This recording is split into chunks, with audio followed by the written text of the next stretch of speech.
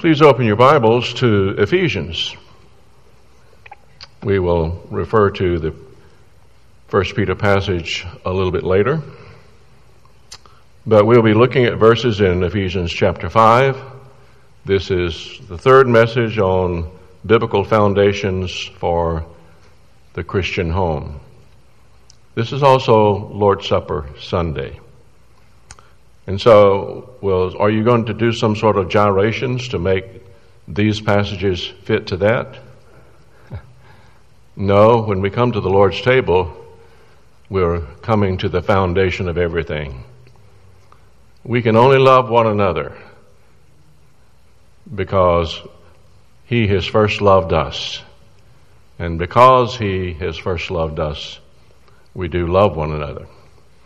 And if you wanted to put one word to summarize all that God is calling us to in Christian marriage, obviously it has to do with love. And by this shall all men know that we're His disciples, as we love one another. Father, we ask for the ministry of the Spirit of God upon us, that we would indeed hear the word of the Lord. And for this we give thanks in Jesus' name. Amen. I've long had a feeling that in preaching, what God says is more important than what I'll say about what God says.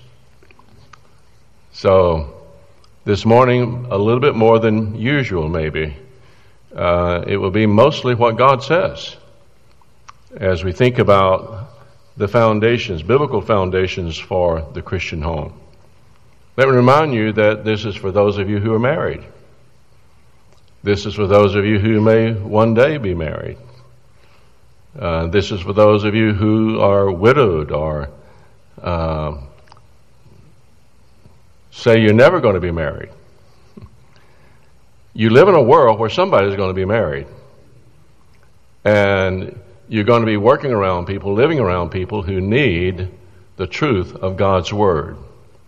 So there's sound reason for every one of us to listen carefully to what God says about Christian marriage. It's like so many things in our culture, it's not given a thought. People marry and tell jokes and live lives as if God doesn't exist, and of course, marriage from God's point of view is not even considered. So we've looked at the foundation of the new birth. Obviously, that's critical. We've looked at the foundation of being filled with the Holy Spirit. This morning, we want to look at the foundation of living by faith. So what does that mean? Well, I hope we can figure that out. Here in Ephesians 5 and 6, are words, specific words, for the church, for wives, for husbands, for fathers, for children, servants, masters. And we are to hear these words. We are to receive them. We are to heed them. We are to act upon them. We are to obey the Word of God. And all of this, not primarily so that we can have good horizontal relationships, but because we want to please God. And the more our passion is to please God, the more we will find an overflow of that life making a vital difference in our earthly relationships.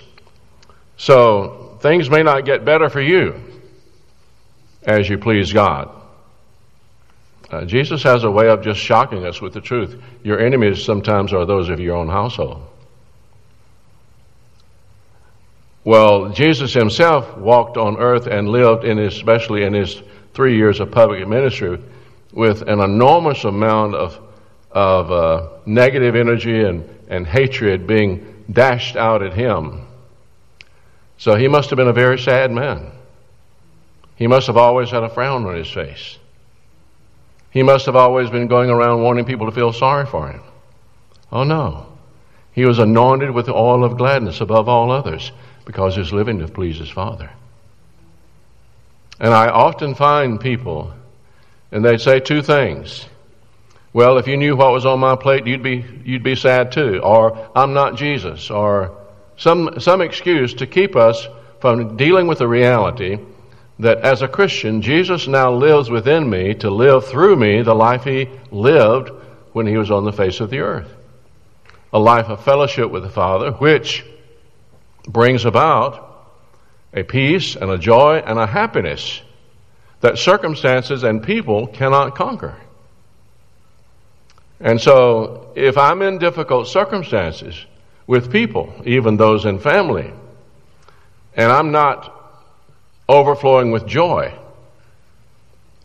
not the joy that, oh, I'm so glad this is happening, but the joy of the Lord flowing through you and the privilege of being His servant in the midst of it all, then I'm on the wrong, I'm keyed up wrong. Again, living by faith is, again, one of those words where sometimes we limit ourselves. It's great. What a great testimony the man George Mueller has been for centuries now. A great man of faith. I don't believe he ever said that of himself. But he prayed and never asked for funds, and money came in to support many orphans and so much more. And many times when we start talking or preaching about faith, we go to illustrations where somebody is asking for money or believing God for money, and it can be for the best project in the world.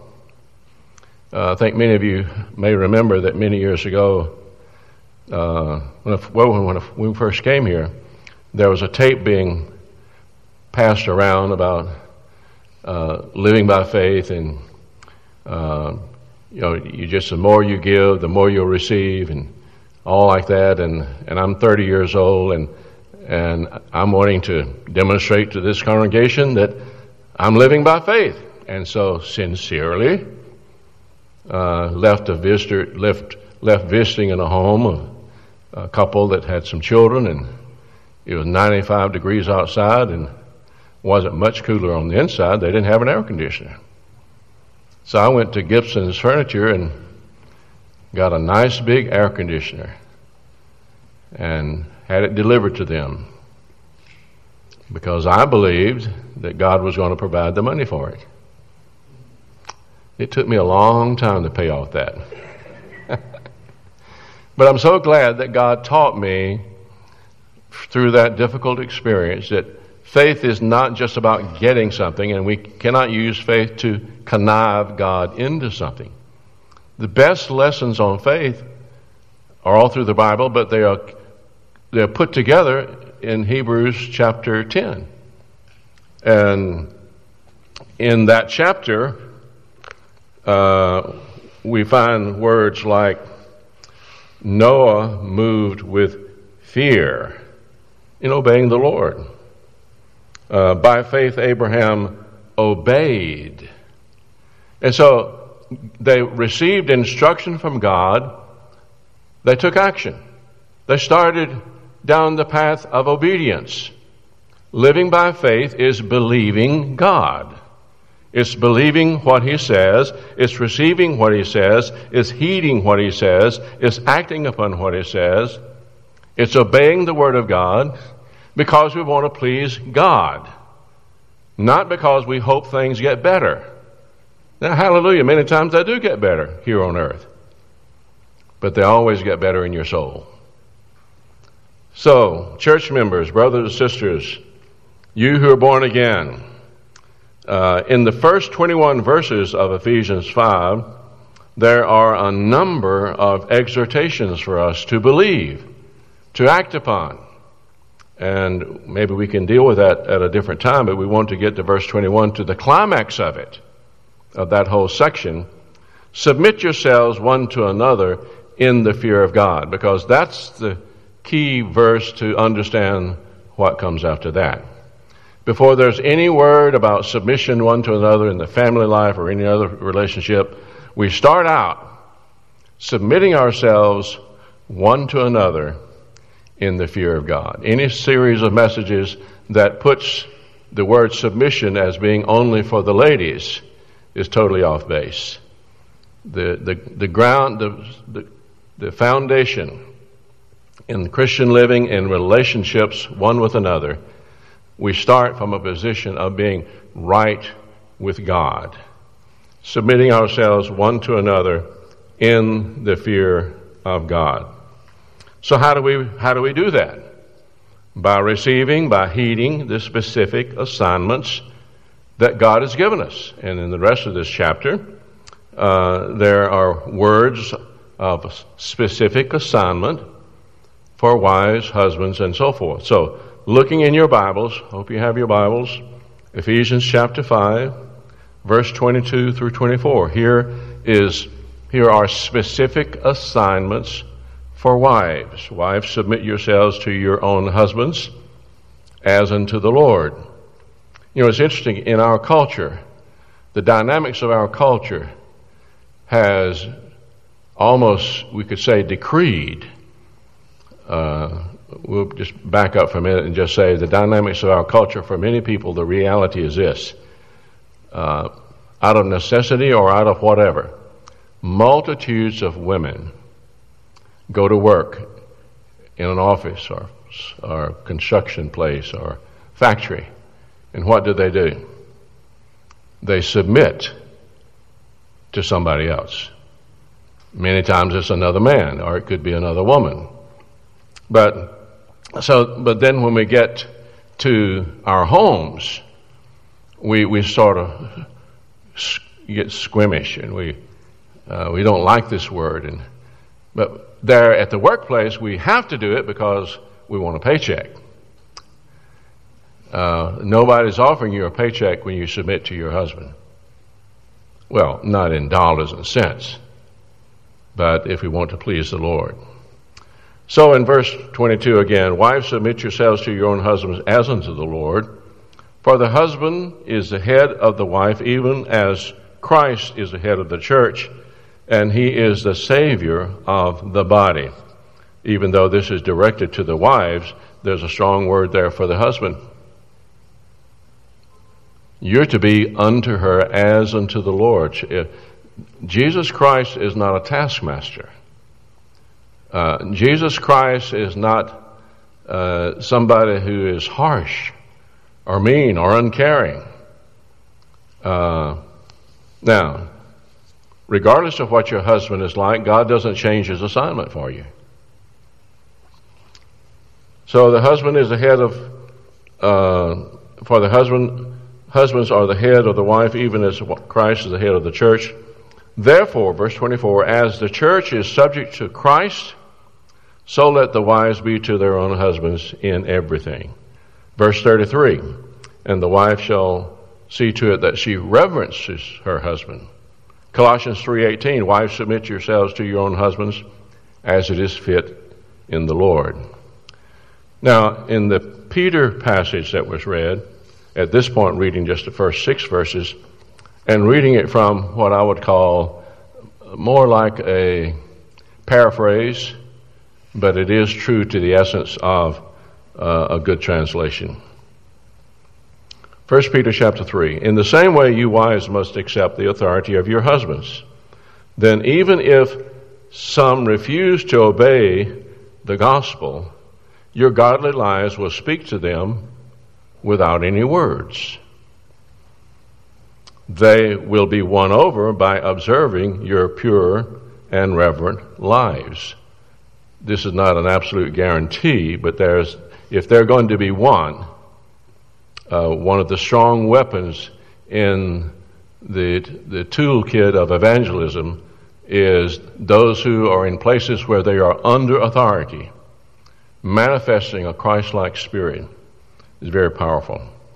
Don't be concerned about outward beauty, the beauty of fancy hairstyles, expensive jewelry, beautiful clothes.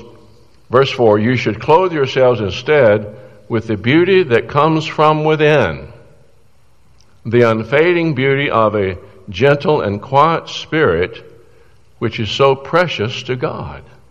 So we come back to what the main issue here is how we're relating to God. And dear lady, you may, or some lady friend you know, may be struggling because they're living with a very difficult man. Well, if you focus on his failures, you're likely to be discouraged for the rest of your life. But if you focus on the privilege of being one who is precious in God's sight, you may still have tears, but you'll have joy unspeakable. And you can lay down your head at night and say, thank you, Jesus. So, pause here. What are some proper responses? If you are a lady here this morning or listening in, what would be some proper responses to the words of Scripture that we've just read? What about thanksgiving and gratitude to God for the wisdom of His Word? Wouldn't that be a good place to begin? Being thankful to God for the wisdom of His Word. What about faith, acceptance, obedience to the Word? A faith response to the Word. This is God's Word. I don't know how it's going to work out. That's one of the testimonies in Dr. Ed Wheat's book, Love Life for Every Married Couple.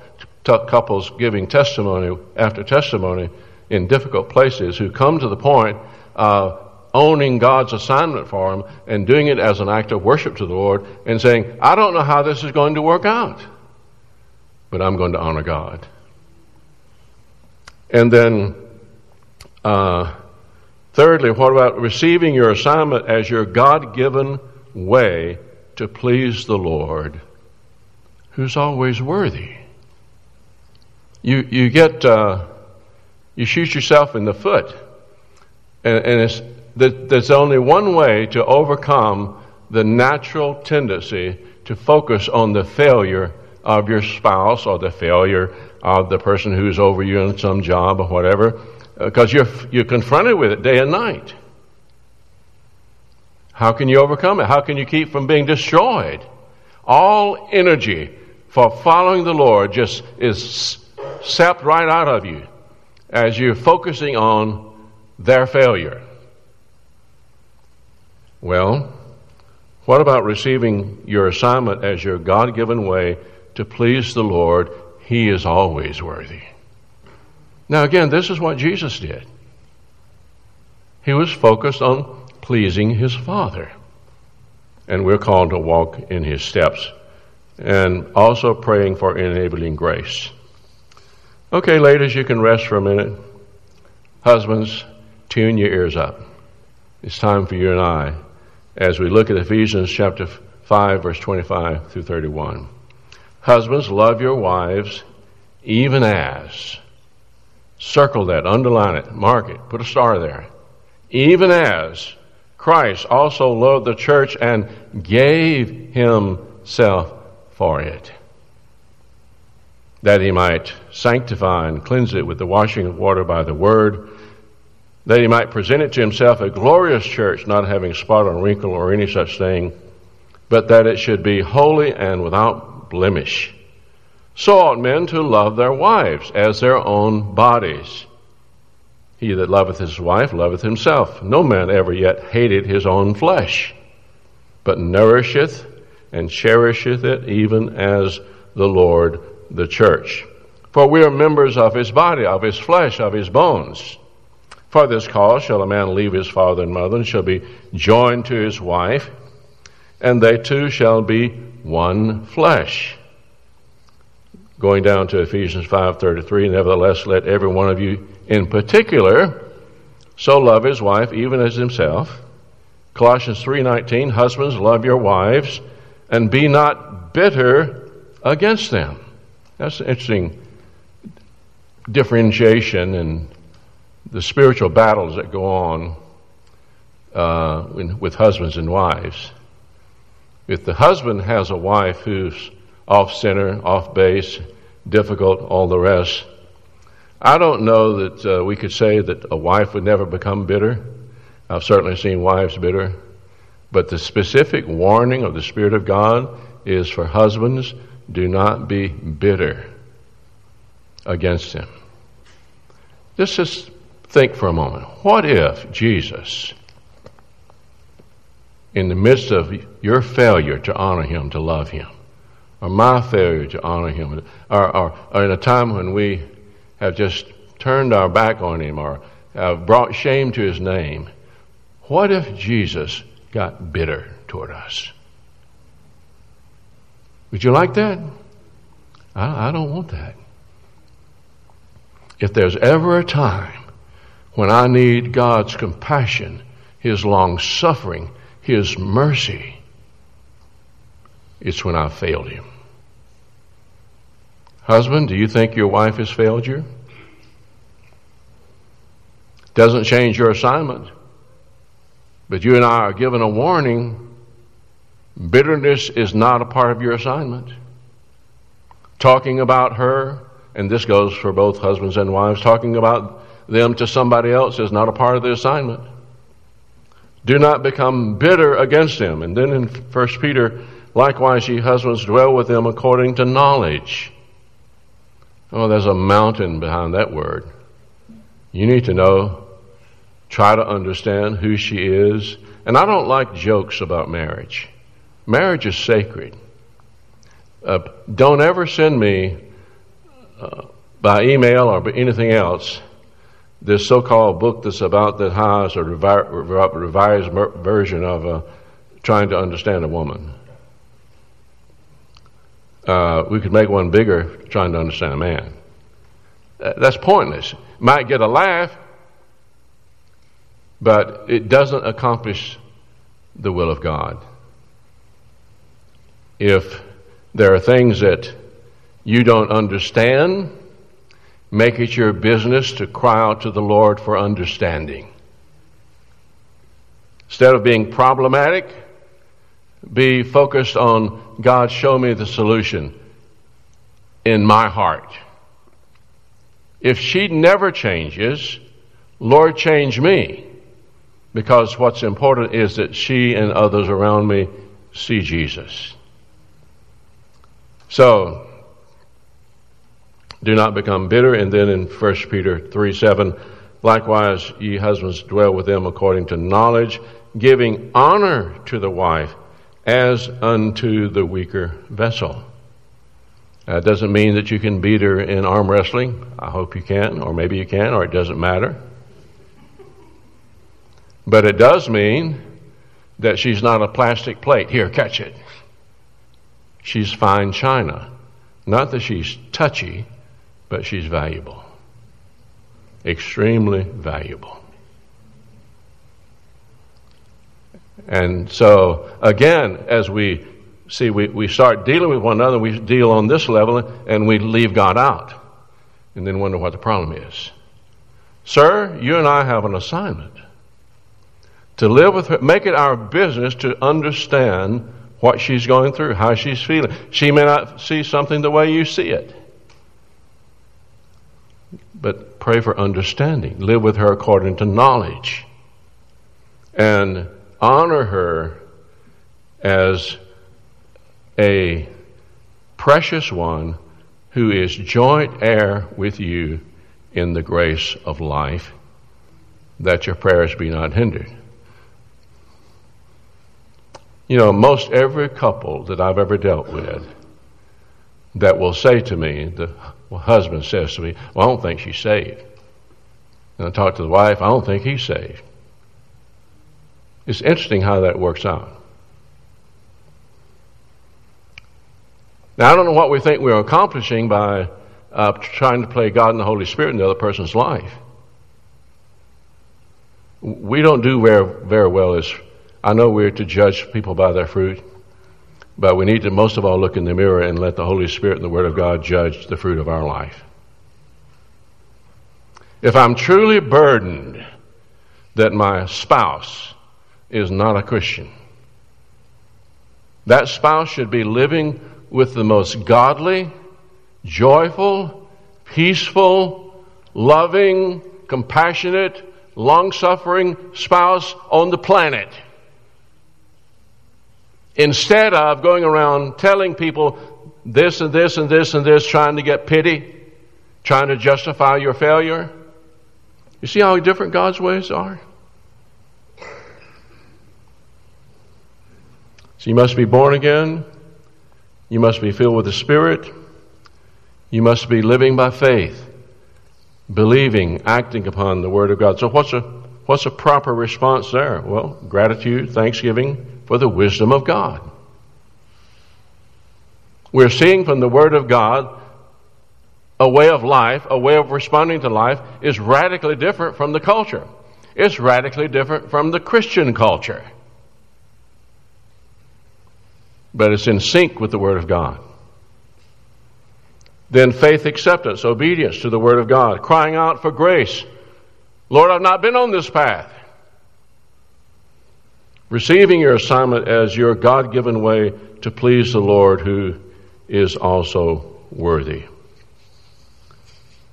Now, the passage goes on to talk about children and parents, where there are God-given assignments.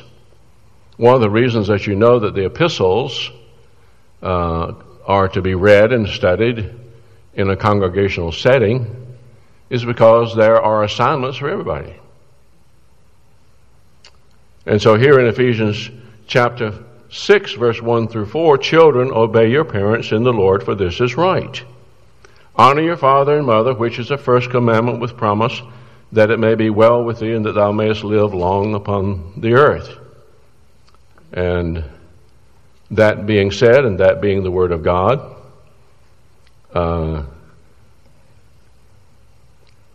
I'll make this statement as my understanding. You study the Scripture and be persuaded, and if need be, correct me.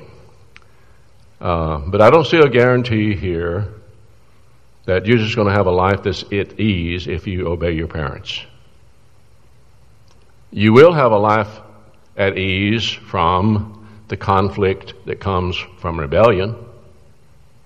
You will have a life of ease that keeps you from the tragedies that develop in your life if you go down a road of rebellion. Been many people, maybe young men more than ladies, who escaping the environment of their home that they didn't like and escaping authority, join the army.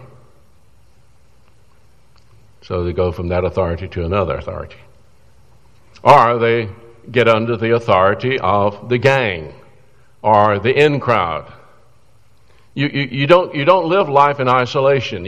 And you're going to always be dealing with authority. The question is it good authority? Is it godly authority?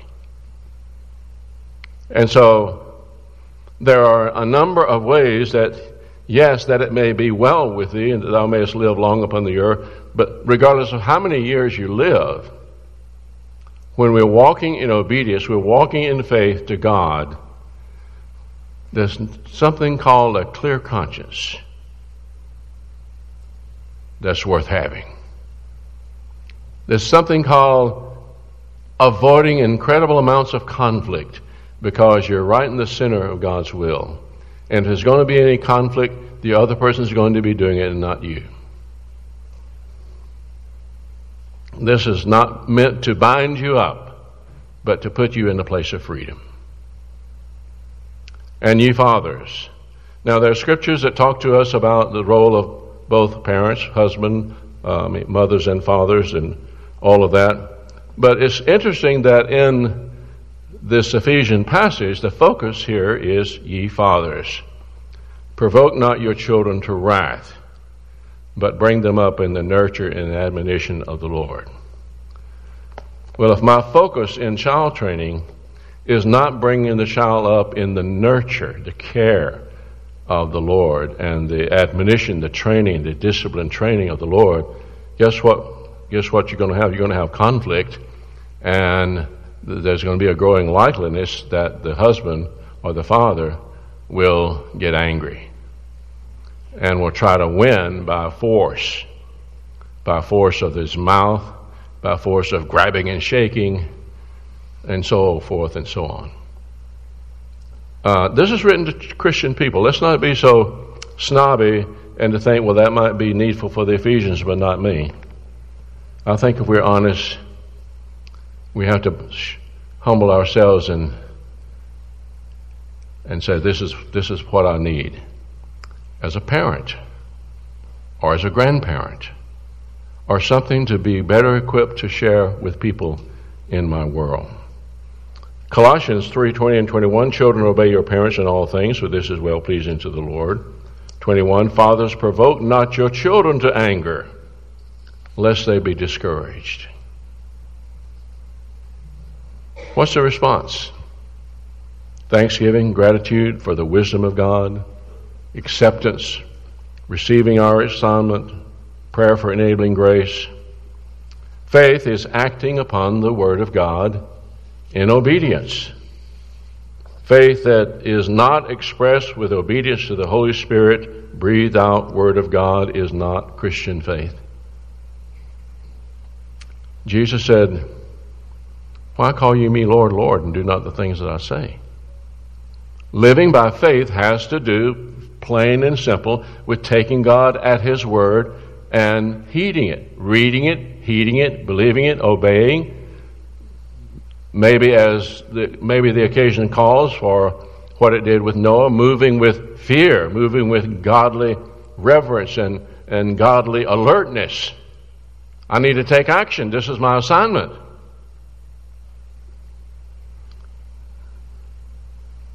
It's not only, why do you call me Lord, Lord, but if you love me, keep my commandments. True Christian faith issues forth in the fruit of obedience to the Word of God by the power of the indwelling Spirit. It's a result of being born again.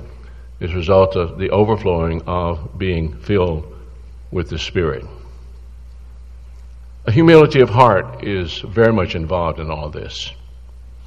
Isaiah 66, verse 5, thus says the Lord, to this man will I look, to this woman will I look, to this child will I look. My eyes are drawn to, even to him that is of a contrite spirit and trembleth at my word. We live in a world of opinions. We live in a world where people want us to take their word. Many times, if I'm going to be in, I've got to take their word. If I'm going to get the job, I may have to take their word. I may have to take their position.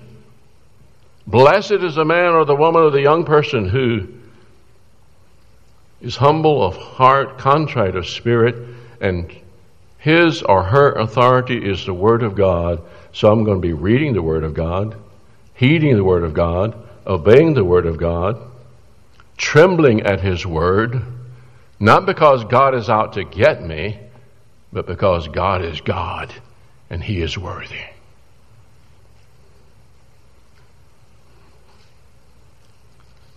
Well, again, I just want to say if they would straighten up, life sure would be fine. And if they don't straighten up, then I'm justified in my anger and resentment and bitterness and criticism and depression. That might be the American way, but it's not God's way.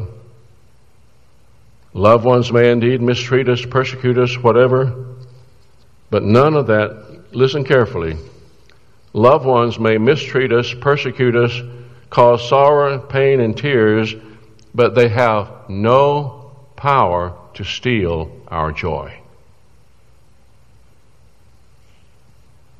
Go home and read the little epistle to the Philippians. It's a joy-filled book. But it was not a pain-free book. It was not a trouble-free book. All kinds of bad things were happening. None of the stuff that can happen has the power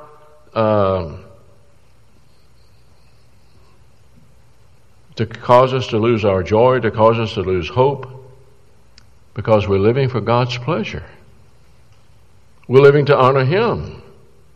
In reality, when these things are put on our plate, what is God doing? He's giving us an opportunity to manifest the Christian life.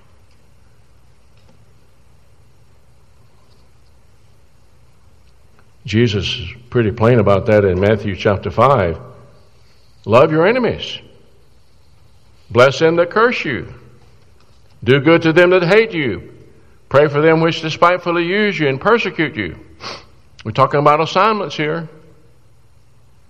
That You may be the children of your Father which is in heaven, for he maketh his sun to rise on the evil and on the good. He sends the rain on the just and on the unjust. For if you love those which love you, what reward have you? Do not even the publicans the same? Wow. And if you salute your brethren only, what do ye more than others? Do not even the publicans the same?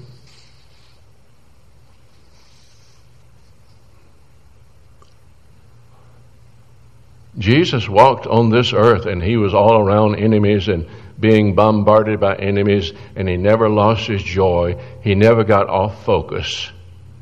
He was able to accomplish all of his Father's holy will. We need to get off these excuses and these lies from the devil. Some of us are in good circumstances this very moment to manifest the life of Jesus Christ. And the Lord's table is fresh motivation to do it. Because we're reminded this is how our salvation came about. Jesus left heaven, came down here, was tempted and tested in all points as we, was single-minded. Oh yes, he came to lay down his life for people. He came to be kind to people. He went about doing good and so many things. But none of that was conditioned on what they were doing. It was all as an act of worship to his Father, who was always worthy. And that Matthew passage is how you're to treat your enemies. Well, how are we to treat one another? Romans 12. Again, recompense no man evil for evil. Avenge not yourselves. Give place to wrath, that is, leave the field clear for God's wrath. For it is written, vengeance is mine, I'll repay. You know, this makes life a lot simpler, doesn't it? There's a lot of things I don't have to do. I don't have to get in the payback business. If thine enemy hunger, feed him. Be thirst, give him drink. You'll heap coals of fire on him. Boy, I'd like to do that. Well, no, that's not what it's meaning. He's talking about the Holy Spirit will bring conviction. Because they know that they don't deserve that kind of love. In verse 21, do not, what is one of the greatest dangers in your life and mine as a Christian, is to be overcome with evil. It lurks everywhere, from within and from without. The heart is wicked and deceitful above all things, and who can know it? Everywhere we turn, we face evil. And so the word is plain. Do not be overcome of evil. Well, you can't live in a vacuum. So what does it say? But overcome evil with good. Isn't that simple? Your flesh will scream. But this is where peace is. This is where fellowship with the Lord is sweet. This is where we sense in our spirit, well done. This is where the joy of the Lord is set free to flow.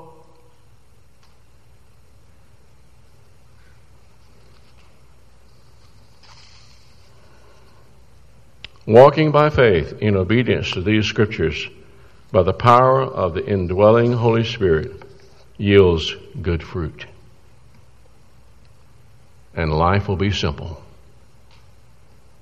For you only have one thing to do. Please Jesus. And he doesn't leave us in a quandary about what that means. We've just taken verses from 2 chapters and he's laid it out very plainly. Live to please Jesus, to keep ourselves in the steps of Jesus. Won't be painless, but it will be simple. It will be freeing, and the joy of the Lord will flow.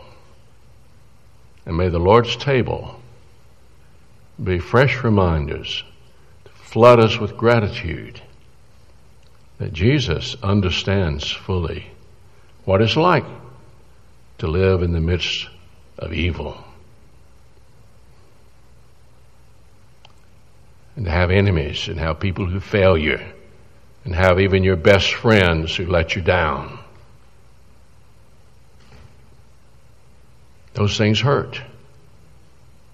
And the enemy would like to take them and get us off focus. Lord, I've got one assignment here to please you, to walk in your steps, to walk my own Calvary road in the steps of Jesus. Our Father, we thank you for your amazing love and mercies to us, and we thank you for the miracles that flow as we live by faith, not only on behalf of the Christian home, but in all the areas of our lives. To live by faith, to live in obedience, to live being moved with fear, to take action, to obey the Word of God. We thank you for the plain and profound words, even from this portion that we've looked at today.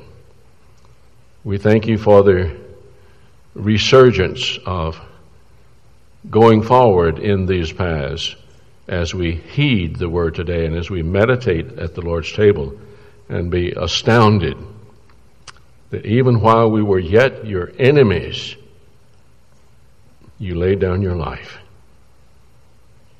And Father, we bless you and thank you for that in Jesus' precious name. Amen.